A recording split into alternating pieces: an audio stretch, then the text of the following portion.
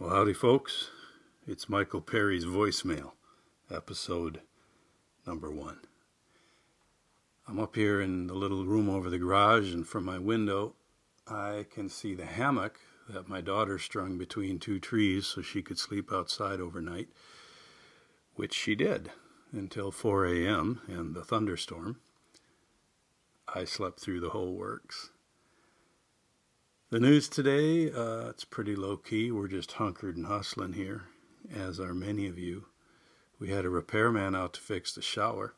So we still live in that slantways house that I wrote about in the book Coop. So occasionally the infrastructure is a little sketchy. And our shower had hit the point where you could have a shower, but it was at one specific volume and one specific temperature. That was it. The little selector there just worked at one position. But as of this week, you can now take a shower at any pressure and or temperature you desire. So we're feeling pretty fancy. Garden's been good, except for the deer getting into the beans.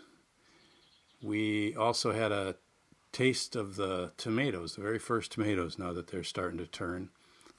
When I was writing the book Truck, A Love Story, which is actually a gardening book as much as a truck book, I spent a couple of days trying to find the right words to convey what it's like to pluck that first cherry tomato and eat it standing right there with your feet on the earth.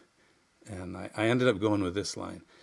The play of sun and shadow on a grape-like cluster of sweet millions miniature tomatoes is so mustily conveyed that your parotids clench at the thought of the skin popping under the pressure of your molars and the subsequent sweet gush of pulp.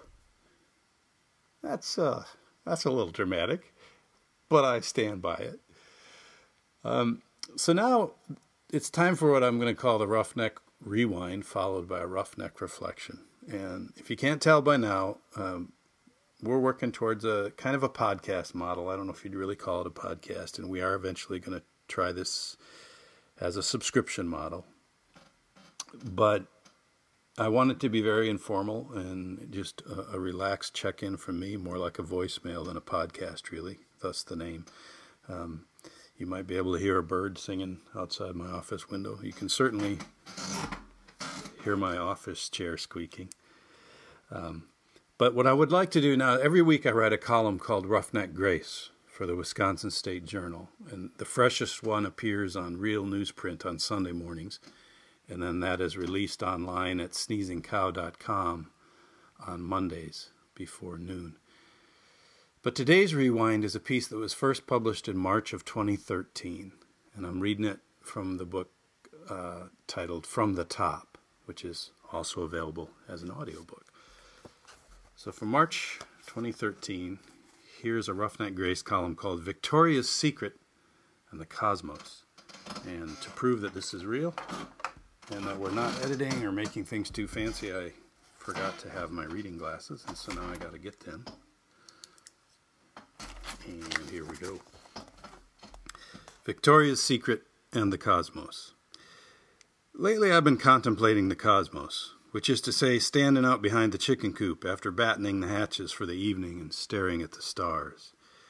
You can see the stars pretty good out back of the coop if you look down the ridge, where there's nothing but one mercury vapor farmyard light in the distance.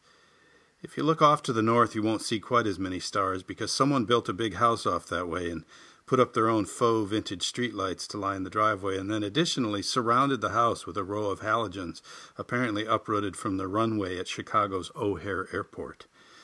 No sense building a place like that if folks can't admire it all night long, I guess. And then off to the northwest, well, it's tough to see any stars at all because the horizon is always gauzy white from the glow of the parking lot lights over at the mall. It can be odd sometimes standing in the pig pen knowing you're less than 10 minutes from the fall collection at Victoria's Secret. The lights keep coming closer, and I suppose unless the Mayans were bad at math, they'll keep coming. There's no sense in me getting too snippy about it since I'm part of that parade.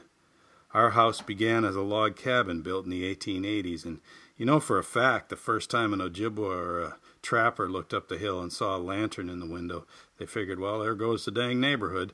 And in truth, whenever we say that,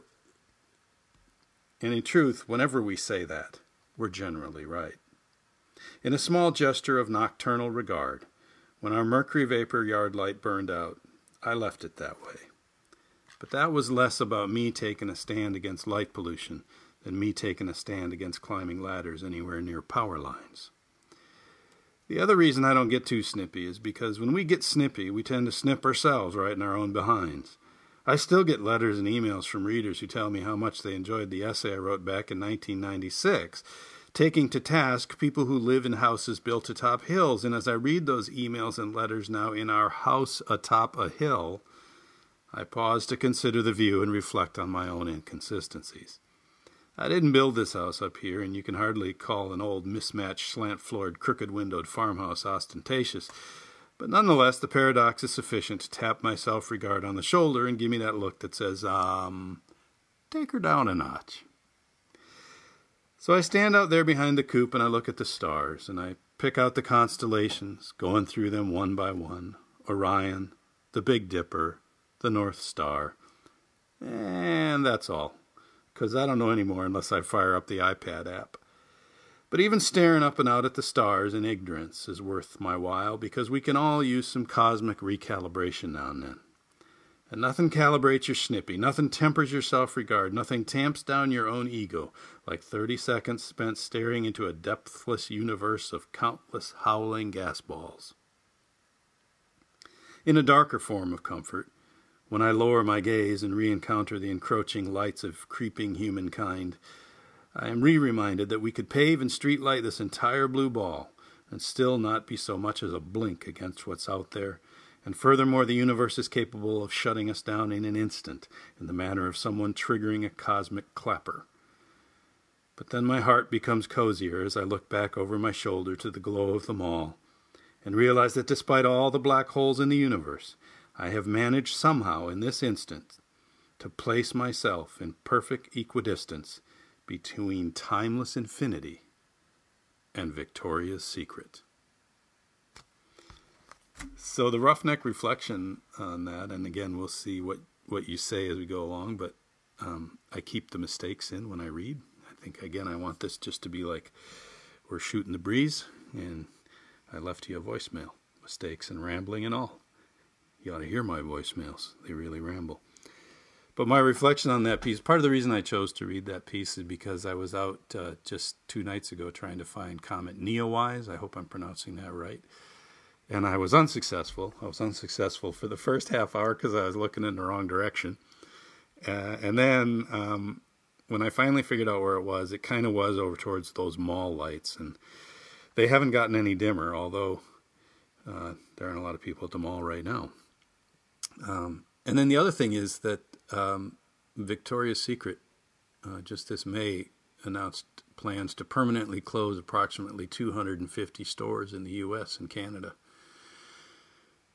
So, some things change, but the cosmos just keeps cosmosing. Well, I hope that you'll consider subscribing to Michael Perry's voicemail. This is something new we're going to try. We're going to do a few free episodes here, and then we'll switch over to subscription. Even if you don't subscribe, our intent is to throw out a few freebies now and then.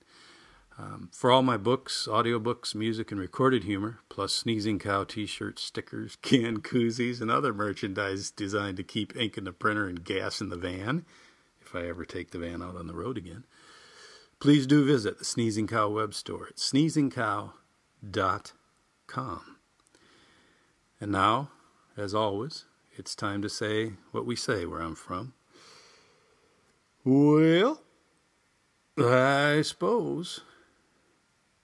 Forward.